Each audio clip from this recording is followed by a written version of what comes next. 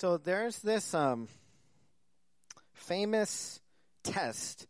It's called the marshmallow test or the marshmallow experiment. You may have seen it or heard of it, but it was this study on delayed gratification done in 1972 by a psychologist named Walter Mischel. He was a professor at Stanford University. And so in this study, and people have duplicated this test a lot since then, but basically what they would do is they would get children aged like 3.5 to 5.5, and they would put them in a room, and they would put them with the person conducting the test, and they would give them one marshmallow. They would essentially say, and it was a marshmallow, or they got to choose like a marshmallow or a pretzel stick, and they had this choice of whether they could eat it immediately or the person conducting the test would leave, and they would promise them before they left, and they would make sure all the kids understood that they could either eat the marshmallow now, or if they were able to wait until the person came back, then they would get 2 marshmallows. Right now, during this time, the researcher left the room about 15 minutes, returned. And what they found was there was a correlation between the kids who were able to wait and essentially success in different factors. So they actually tracked these kids for many years. They tracked them for, some of them I think 40 years of their lives. So they kept in touch with them, and they found that the children who were willing to delay gratification to receive the second marshmallow, they ended up having higher SAT scores. They had lower levels of substance abuse. They had lower likelihood of obesity. They actually checked their BMI. Better responses to stress, better social skills as reported by their parents, generally better scores in ranges of other life measures. In other words, this, and it wasn't more than just one experiment. They conducted several experiments. They changed the sample sizes. And this series of experiments proved that the ability to delay gratification was critical for success in life. It was actually one of the most critical factors that they found. And a lot of other tests have been conducted since then. But the principle was simple. If you can delay gratification, then you can get a greater reward. Now, I find this really interesting because it's very similar to the biblical promise of faith. If we are able to sacrifice something small in the short term, we will reap a much greater reward in the long term. And this is really what the Bible often talks about, is the life of faith.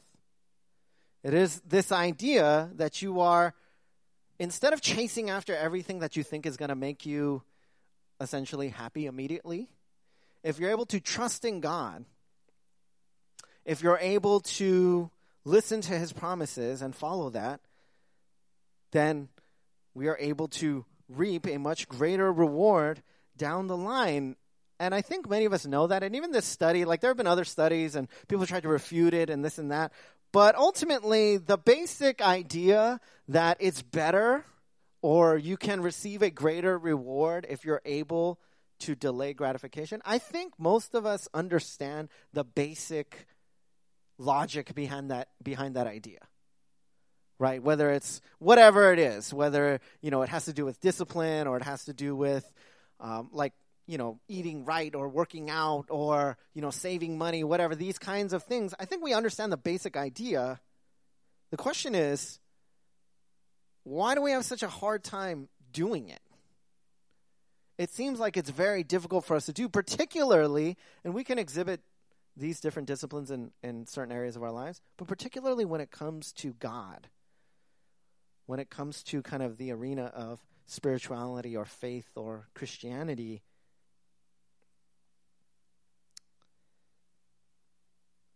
Now, what we're going to talk about today is, I hope, will help us to lean into this idea.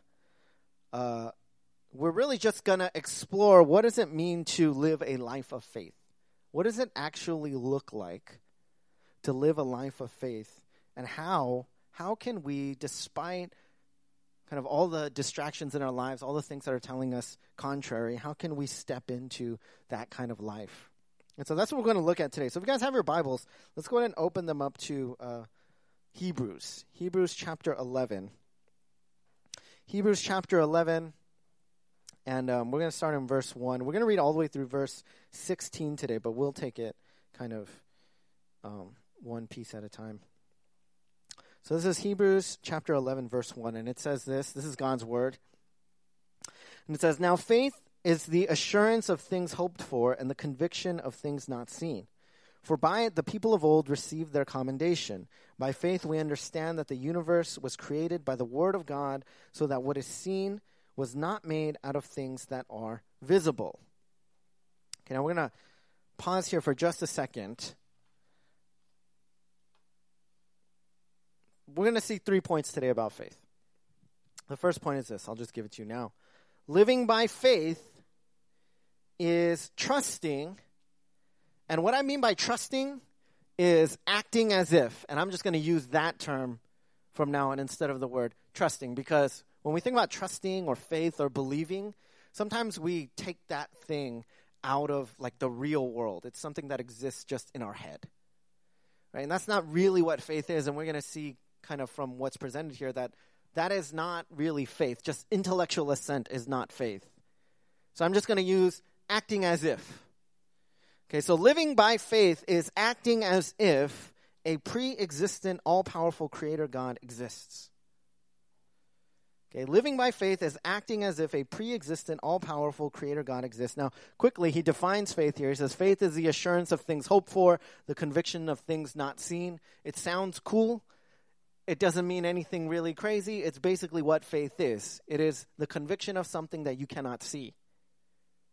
You cannot necessarily, tangibly prove. That's what faith is. If there's something that can be proven, you don't really need faith to pursue it or believe in it or follow it, right?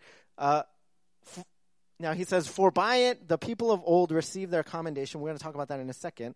And then verse 3, by faith we understand that the universe was created by the word of God, so that what is seen was not made out of things that are visible. So there's two things there being said. One, God created everything out of nothing, right? Because what is made, what came out of things that were not visible, meaning didn't exist, is really the implication, right? Sometimes we call that ex nihilo creation, right? That God created, that's just Latin for out of nothing. God created out of nothing. Now that idea alone is pretty crazy when you think about it. It's one of those things it's kind of like whatever to us. Like if you've been in church for any period of time, or if you've learned about God from when you were young, you just think like, oh yeah, God created out of nothing. Think about that idea. There was nothing, and then God made everything that exists. Now that alone is crazy. But secondly, it says, how did God create everything out of nothing? What does it say there? The universe was created by the word of God. It says the universe was created by the word of God. How did God create everything out of nothing? He did so by his word. Now, I'm not going to go on too long of a diatribe because I talk about the word of God all the time, right? But the emphasis on the power of God's word is seen throughout the Bible. And it's one of those things where the more you read the Bible, the more you see it. The more you realize it's everywhere. Right? Like Genesis 1, how does God create the universe? He speaks. He says, let there be light. It just happens. Right? John 1 says, in the beginning was... help me out, guys. Come on. The Word, right? Yeah. In the beginning, John 1:1, in the beginning was the Word. And the Word was with God, and the Word was God. That Word, the Word, right? The Greek term, logos, right, refers to Jesus. We learn later in that passage. Why use the term Word in reference to Jesus? You could say anything, right? But the word has particular meaning. It referred to Greek reason. It talked about the power of God to reveal himself in the Jewish tradition, and that's what Jesus was. He was the revelation of God. He was light and life to the world. And so Jesus is termed the Word. He's the incarnate Word. And if you look at Hebrews 1, if you just go to the beginning of Hebrews, it says, long ago, at many times and in many ways, God spoke to our fathers by the prophets. But in these last days, he has spoken to us by his Son, whom he appointed the heir of all things, through whom also he created the world. And then verse 3, he is the radiance of the glory of God and the exact imprint of his nature, and he upholds the universe by the word of his power. Do you see how much that word actually appears in the Bible, the word word? How significant that is?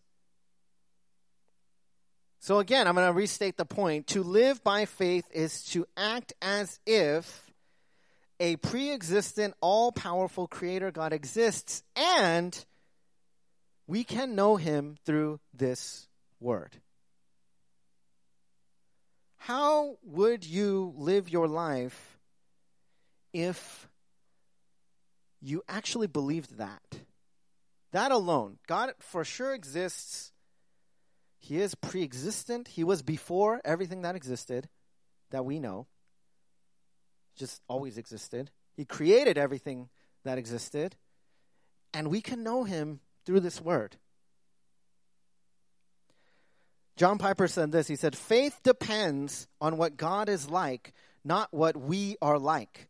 The more we know what God is like, the more conformed to his greatness will be your faith.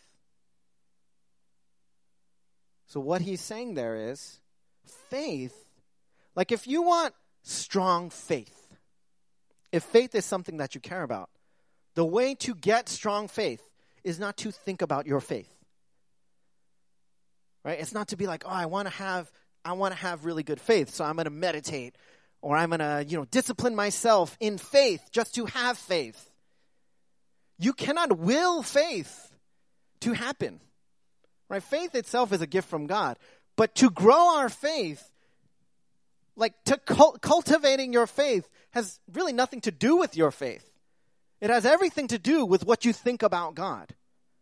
Just looking at God more will give you greater faith because you will know him more, because you will understand him more, because you will see him more, and subsequently you will trust him more. The more you see the greatness of God, the more you can sit here in the pew, sing a song, and believe what you're singing, the more faith you have. Right? The more you go into Scripture and you read and you learn about who God is, and you see the nature of his character, and you see how beautiful he is and how amazing he is and how powerful he is, that is what affects your faith. That is what gives you great faith. Believing that God is great. I don't want to do a whole thing about this. I'm just going to say you need the word. Okay? If life is a marathon, then the word is oxygen. Okay, so you can have, the best shoes, right? And you can have great clothes, and you can have a great Bluetooth, whatever, earpods. Like, you can have all the best stuff, the best gear, right? A good water bottle, even a good running group, right? Like, you can have great accountability, and you can have an app, and you can have all that kind of stuff. But it doesn't matter if you don't have oxygen. You will not only not be a great runner, you will not be alive. You will not have a pulse. And so it is that fundamental living by faith, essentially a prerequisite really to live in faith is to trust that God exists and that you can know him through the word. Point 2 I'll give you before we move on in the text. Living by faith is acting as if God's commendation is the only one that matters. Living by faith is acting as if God's commendation, or approval is another way to think of it, is the only one that matters. Let's read here, verse 4. It says, by faith Abel offered to God a more acceptable sacrifice than Cain, through which he was commended as righteous, God commending him by accepting the gifts. And through his faith, though he died, he still speaks. By faith, Enoch was taken up so that he should not see death. And he was not found because God had taken him. Now, before he was taken, he was commended as having pleased God. Verse 6, and without faith it is impossible to please him, for whoever would draw near to God must believe that he exists and that he rewards those who seek him. By faith Noah, being warned by God concerning events as yet unseen, in reverent fear constructed an ark for the saving of his household. By this he condemned the world and became an heir of the righteousness that comes by faith. Okay, so there's 3 examples given here, right, to illustrate what faith looks like, what a life of faith looks like. There's Abel, there's Enoch, and then there's Noah. Right, the story of Abel, Genesis 4, if you guys remember Cain and Abel, right? Abel was responsible for tending the flocks. Cain was responsible for working the ground. So plants, basically, Cain, Abel, animals. Now, the sacrifices that were given, Abel gave animal sacrifices, Cain gave plant sacrifices. Abel was commended, and Cain was not. The Bible doesn't explicitly say in Genesis why Abel was commended and Cain was not, nor does the author of Hebrews say so here. But it's clear that Abel was commended and Cain was not commended. Now, why? Well, there are some clues that we can get from the Old Testament. For example, Hebrews 9:22 says, without the shedding of blood, there is no forgiveness. So God instituted this sacrificial system in the Old Testament. They had to kill the animal. There has to be shedding of blood to cover over their sins. So Abel, by adhering to that system, was saying, God, I trust in you for my forgiveness and my salvation. He simply obeyed God. He took God at his word. God institutes that system, and Abel says, okay, I get it, and I'm going to do it. Now, Cain, on the other hand, he was jealous of Abel. Now, why would he be jealous? Okay, well, Cain's older, right? He's working the ground, and this is partly speculative, right? But when I read the text, I see that Cain cares more about the quality of his offering than he does about what God wants, what God says he wants. Because Cain's mad that his offering comes from the ground. Now, there's other harvest offerings. There are grain offerings and things. It's not like that was bad, but the blood offering was necessary to cover sin. And Cain didn't want to do that. The Bible also makes it clear that Cain knew what he was supposed to do. It's not like this was a secret, right? And God was like, you're, like colder, colder. Oh, warmer. Oh, yeah, you're getting that chicken warmer. It's like, it wasn't like that, right? Like God made clear what was supposed to happen. It's clear that Cain knew what was supposed to happen, and yet he didn't want to do it, right? He cared more about what he was giving than about whom he was giving to. Now, Enoch, we don't really know much about Enoch. Genesis 5, there's like this little line basically that says, Enoch walked with God, and he was not, for God took him. That's it. Basically, Enoch, he lived, he had some kids. When he was 365 years old, he just walked with God, and then he just disappeared. Now, Noah, the story of Noah, most of us know, right? There was a flood coming. There had never been a flood on the earth. God says there's going to be a flood. Noah listens to God. He believes God. He takes God at his word. And then he builds an ark, and everybody's like laughing at him. Like, why the heck are you building an ark? It's like sunny. Like, why are you doing that? He's ridiculed. And then the floods come, and Noah and his family are saved, and everybody else, the Bible says, is condemned. 2 important theological truths, and then I'm going to break down the main point, okay? So 2 important theological truths before we move on. Without faith, it is impossible to be commended by God. Without faith, it is impossible to be commended by God. The second one. With faith, it is impossible to be condemned by God. So without faith, you cannot be commended, but with faith, you cannot be condemned because it counts on God's righteousness, not our righteousness.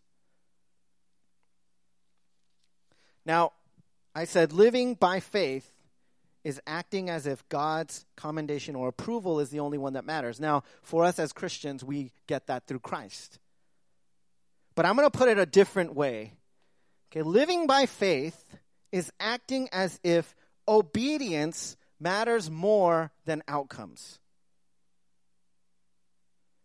Now, here's the evidence from the passage, okay? Abel and Enoch have opposite outcomes. Because do you know what happens to them? Abel's obedience to be faithful led him to becoming the first victim of murder in history. He was murdered by his brother, and he died. And the passage specifically points to that. Though he died, he still speaks. And then look what it says about Enoch. By faith, Enoch was taken up so that he should not see death. Because Enoch was the first person to not die. Enoch didn't die. Abel's faith led him to be murdered, and the first one to die in Scripture. And Enoch's faith led him to not die. And yet they are both equally commended. Because obedience is the only thing that matters. The outcome doesn't matter. Now, why is it important that we get that? We tend to spend a lot of time and energy considering outcomes and very little considering obedience. Right? We tend to think of life, a life of faith, as a series of choices between door 1 and door 2, right? Door A and door B. Like every time we have a decision, that's kind of how we think of it. We want to look at, we want our jobs to look a certain way, our kids to be a certain way, our relationships to operate a certain way. Kind of the things that we do, we want it to look a certain way. And then we think, how can I make it the way that I want it to be? And then we think about that. Okay, what would I have to do? How much money would I have to make? How much time would I need to get? What would have to happen here for me to maneuver to get to the place that I want to get to in life? That's an outcome. And we think when we pray and we ask God stuff, right? It's like, God, tell me the right thing to do. That's kind of what we think, right? It's kind of how we pray. God, what is the right thing that you want me to do? What is of these things, like which one can I buy? Which job should I take? Which person should I be with? How does it, tell me the right thing. Tell me the right way. But in truth, the parameters for our decision-making are far more important than the results of our decisions. In other words, the way we make a decision matters far more than what decision we make. Like if you, with a clean conscience, can say, I am making this decision in faith as I pursue obedience to God, that is far more meaningful than to say, this is the right thing. This is the thing that God wants me to do. This job, this purchase, this house, this person. Making an uncertain decision while trusting God is far more meaningful than making a certain decision in God's place. Because that's kind of what we do. And I'm not saying you can never be certain about something. Because sure, there are times when God gives us this sense. And by the way, when someone tells me something like that, like, this is what God wants me to do, this is what I feel like God wants me to do, this is the decision he wants me to make, I'm far less skeptical if I know that person is like in the Word every day and like really spends time in prayer and like regularly attend, like they're doing all the things that makes me believe they are really close to God. Because I think those are more the times when we get those senses. When that's not the case, but we just feel like, oh yeah, God's just kind of like giving me something. Oftentimes, I'm just being honest with you, oftentimes we're just putting words in God's mouth. Because it's not coming from here. Right? There aren't many things here that tell you which outcomes you should go after. Most of what's in the Bible is like, your circumstance doesn't matter. That's what Paul says, right? Do you know when Paul, the Apostle Paul, by the way, do you know when he was really certain about his life? Like he knew he was doing the right thing. It's before he met Jesus. Right? He was like, man, I'm from the tribe of Benjamin. I'm circumcised on the 8th day. Like, I was raised in the Pharisaic tradition. Gamaliel was my mentor. My career path is set. I'm rising the ranks in kind of the Jewish tradition. Like, I know what's going on, and I know that this sect, this people, they call themselves, part of like God's people, but they're not. This new sect, right? These Christians, these are bad people. We need to persecute them. In fact, we need to murder them. I'm going to sit back, I'm going to watch, and I'm going to approve of that. He was very certain about his life, the path of his life. Do you know when he became super uncertain about his life?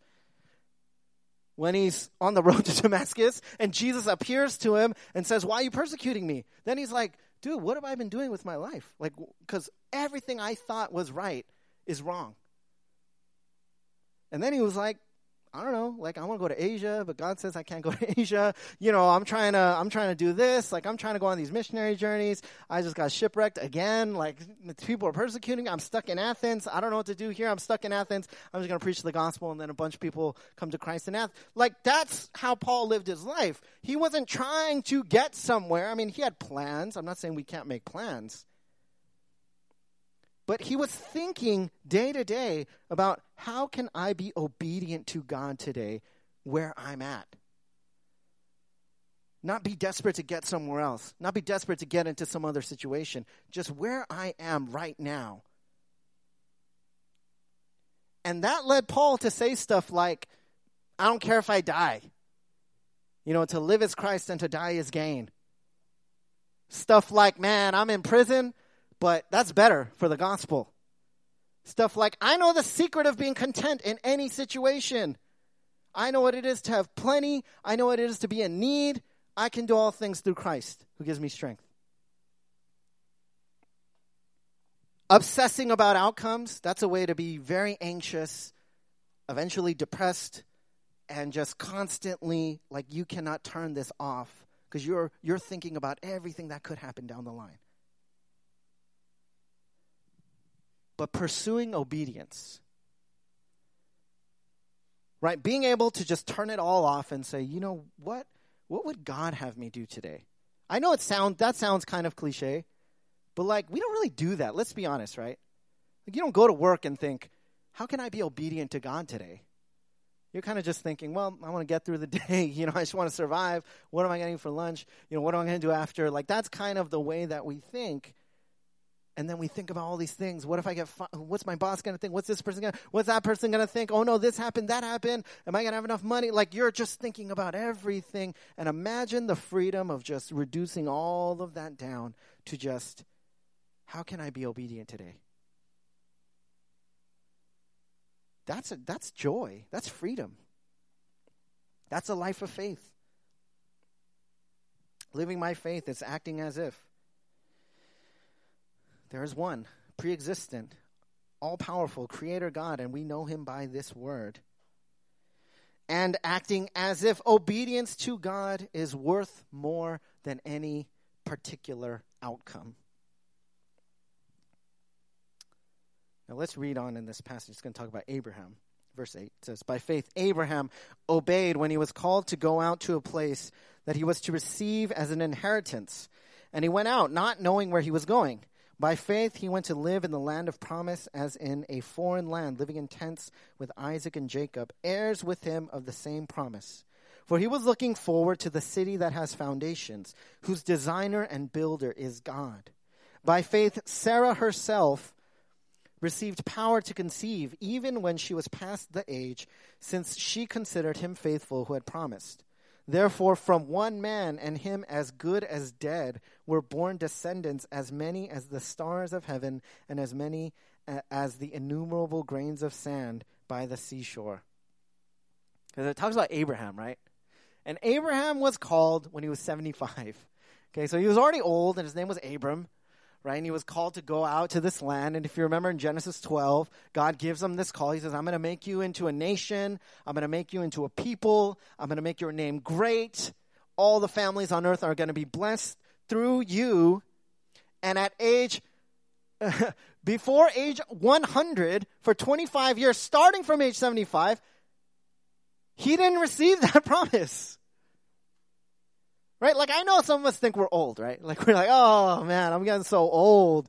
You ever say that? Like, oh, I'm getting old. I feel that sometimes. Like, oh, my back or something. Like, I mean, Abraham he didn't even start till he was 75. He doesn't appear in Scripture until he's 75 years old.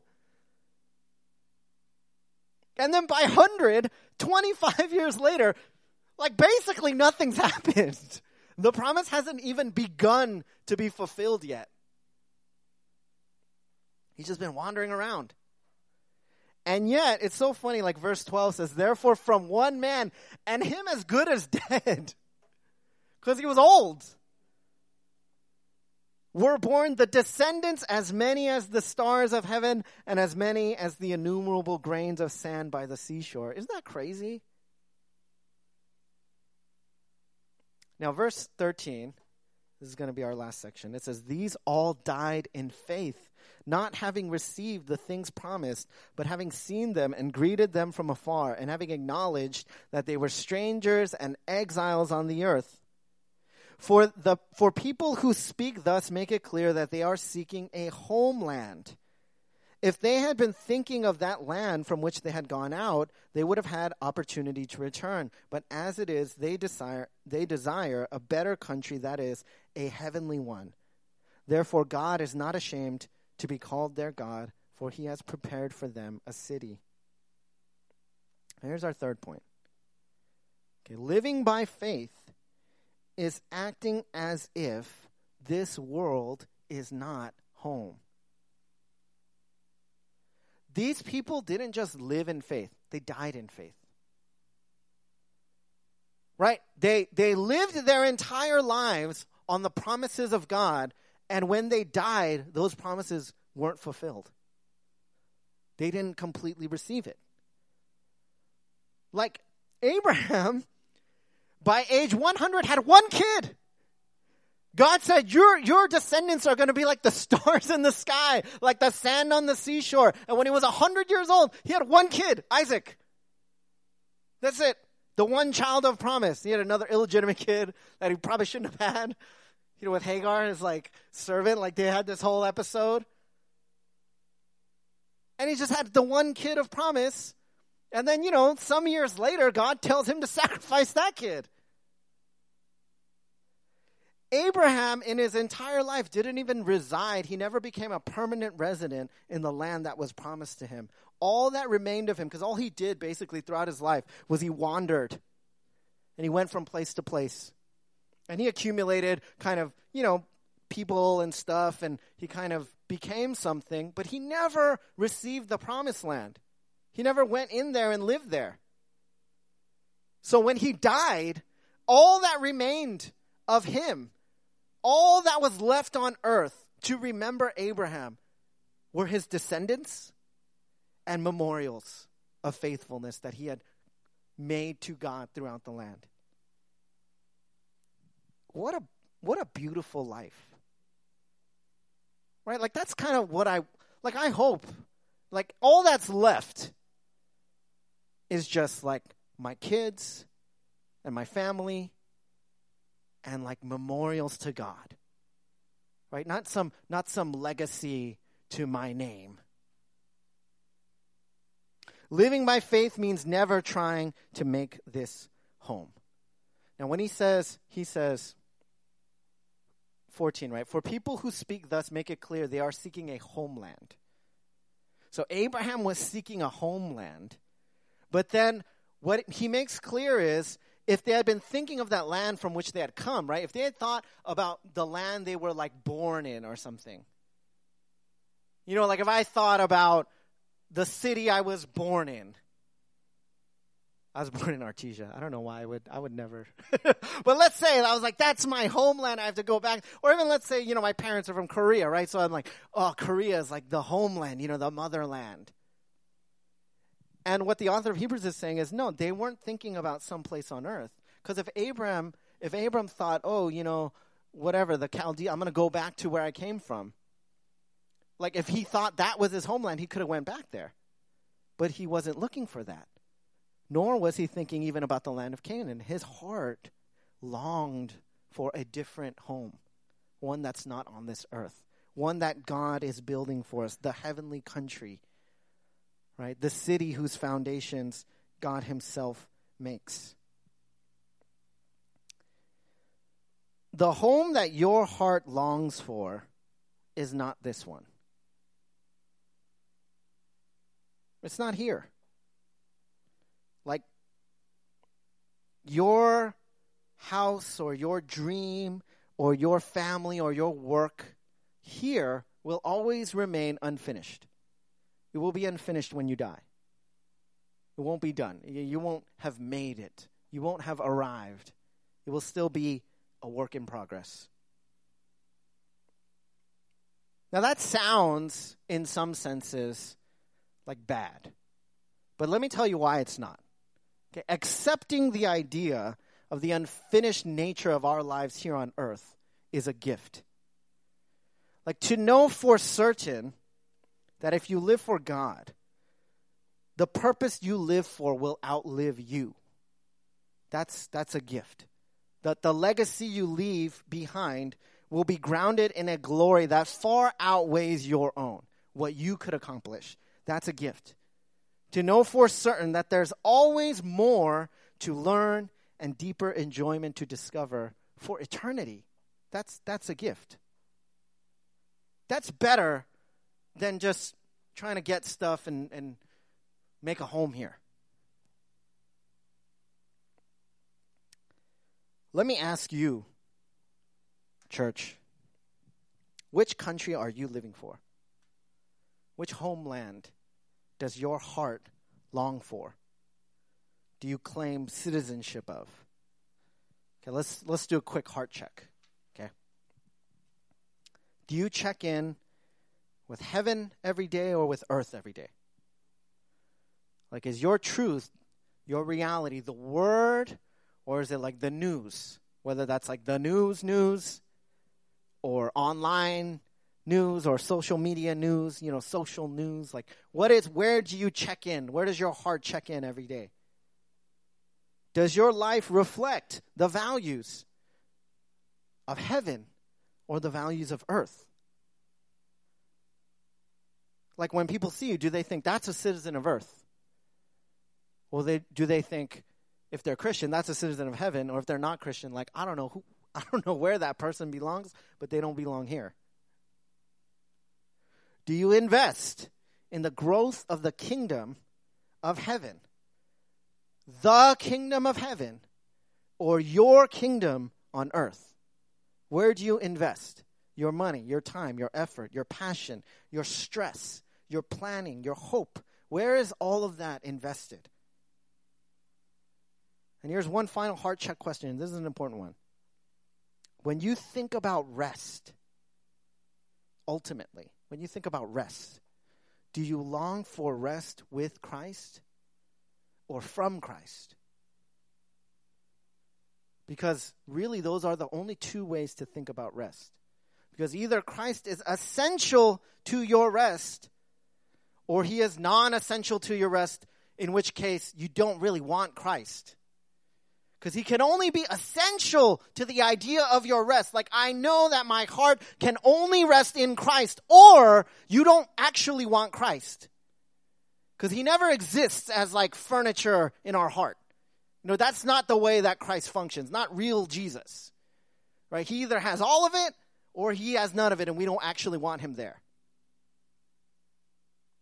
Now, if your homeland is heaven, like that's really where you're at. That's what you believe. That's what you want, and that's how you're living. If you're living so that all that will remain here after you die are descendants and tents and memorials to the faithfulness of God, then my encouragement is, press on in faith. Right? Keep running the race. Keep your eyes on the prize. And I want to assure you of this, that the reward that awaits will far outweigh whatever costs must be paid here. Far outweigh. It's not 2 marshmallows. It's a marshmallow machine run by the marshmallow man. Like, it's all of it, right? It's the whole thing. And if you don't like marshmallows, it's not marshmallows. I don't really like marshmallows. It's whatever, right? Like the joy that's contained there, the joy we will experience when we can walk to Jesus at the end of life and be like, man, I'm happy to be going home. To live life that way, I'm telling you, that satisfaction is far greater. Like we are giving up so much more if that's not the way that we live. And I would just say, if your heart has drifted to this country as home and this city and this earth, like this place, if you have been living not as a wanderer in this world, but as a permanent resident in the world, to make a home here, to rest here, to reap reward here, I'm just going to remind you, I don't want you to be driven by guilt, because that's not what I, nor God, nor, that's not the point of this, right? I just want to remind you, this isn't home. It's not going to satisfy you. I know to this point it hasn't. Right? If that's what you've been doing, like I don't even need to say it, but I'll say it anyway, it's kind of empty. You just feel like, what is the point of this, ultimately? And let me assure you, you are giving up way more than you think you're getting. The world offers no bargains. Right? Money, power, comfort, glory here, it's not worth nearly as much as it takes to attain. Right? Because when you get it, you feel empty. And then you realize, I've given up so much for this. And then I finally got it, and it wasn't even worth it. And look, I know I'm preaching kind of hard right now. The reason is, as soon as you leave here, the world preaches at you 10 times as hard. Right? 10 times as hard, constantly, that, and what they preach is essentially this: eat, drink, and be merry, for tomorrow we die. Live your life. Don't think about tomorrow. Don't think about the guy who's coming back with 2 marshmallows. Don't think about that. Just be right now. Try to just capture as much, life as you can, because that's all there is. There's nothing tomorrow. And, I've said this many times, but it's leading to loneliness and depression and suicide and overdose, and yet we just keep doing it. And I would say that's faith, but it's the wrong faith. Put your faith in Christ. Every sacrifice we make for Christ, every sacrifice you make for Christ, every sacrifice you've made for Christ in your life, okay, God remembers. Everything you've done, little steps of faith, God remembers. God has noted it. It is written down. And it will be repaid 10, 20, 50-fold in the satisfaction we feel now and in the reward that awaits us later. I'm going to close with just a couple application points. I'm going to bring up something I talked about last week at the members' meeting. But Lent starts next Wednesday. So not this Wednesday, but the following Wednesday, February 26th. And I gave this challenge for those of you who are there, the members. I'm going to restate it here as a practical challenge to think about stepping into the life of faith. Okay? And I said, give, pray, love. I'm really disappointed in myself for using that, but because it sounds like eat, pray, love, and it helps you just remember it. But that's essentially 3 things, right? Give in faith. The challenge I gave to the members was, I'll just say it again. This is just a challenge. It's obviously not something you have to do, but a way to step into your faith. Give 10% of your gross income throughout Lent, just every week. Right? Pray in faith. That's give. Pray in faith. Pray every day for the 40 days of Lent for one person or family who doesn't know Jesus. Love in faith. And the way to love in faith is invite that person or that family or really doesn't necessarily have to be that person or family, to our church for Easter, where we're going to try to have more of a, know how to say it exact. I'll just, for lack of a better term, I'll just say a seeker-friendly service. And I'd say, a lot of times, I shared this last week, right? Like, I didn't like doing stuff like this because I felt like, I don't want to be like, pushy or something. The thing is, though, obviously, none of you guys has to do it. It's up to you, right? But the thing is, when we don't have something, right? Like because your outcomes, right? The outcomes you care about, they're going to change all the time, right? How much money you want to make, what you want to buy, where you want to live, whatever. That stuff, it all changes all the time, right? It's like constantly fluctuating, and then you want to go this way, and then you want to go that way, and you want to go that way, and we just live these like crazy lives. And I've discovered that when we really don't, if we're Christian, like if God is doing something in your heart, that God owns your heart, you're Christian, and you don't pursue this kind of faith, you're not happy. Because this is the progress you care about. This is what matters. To know God. To feel close to God, to feel close to God's people, and to feel like you are doing something in the world for God's name. That's the life of faith. I'm just going to close with this. It is, it's Hebrews 12, which is a very known passage. It's not going to be up there, but I'm just going to read it. And, but it means much more in context of chapter 11. And it says, "Therefore, since we are surrounded by so great a cloud of witnesses, let us also lay aside every weight and sin which clings so closely, and let us run with endurance the race that is set before us, looking to Jesus, the founder and perfecter of our faith, who for the joy that was set before him endured the cross, despising the shame, and is seated at the right hand of the throne of God." Let's resolve to look to Jesus and run that race together. Let's pray. God, we thank you so much that you love us too much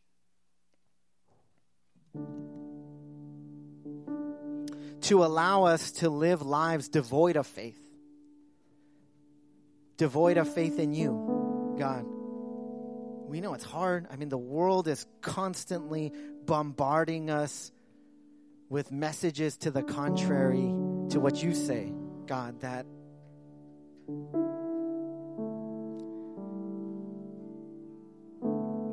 there is no God, that we are gods, that we determine the fate of our lives,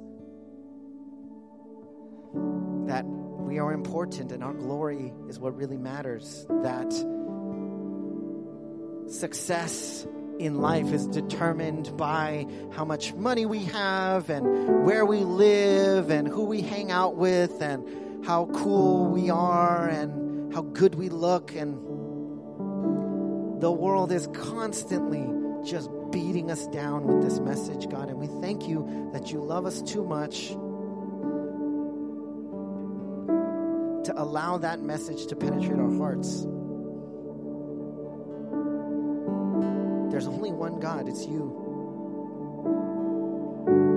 You are revealed through your word. There's only one metric of success, and it's obedience. That's the life of faith, God. And this world, God, this broken world, this is not home. There's a place that we are passing through, just as your Son did before us, became flesh, died in our place, who rose from the dead, and through whom we can walk this life for the sake not of ourselves having a home, but to love those who are broken and who are in need, to share the message of Christ with those who need it, to make much of you, God, for you are worthy to be made much of. And to finally, in the end, when we see you face to face, God, to be overjoyed at the prospect of spending eternity, eternal rest and peace and joy and satisfaction with you, God. Help us to taste and glimpse of that glory every day, and help our eyes to be fixed on you as we pursue that end. God, we entrust it to you. We thank you so much.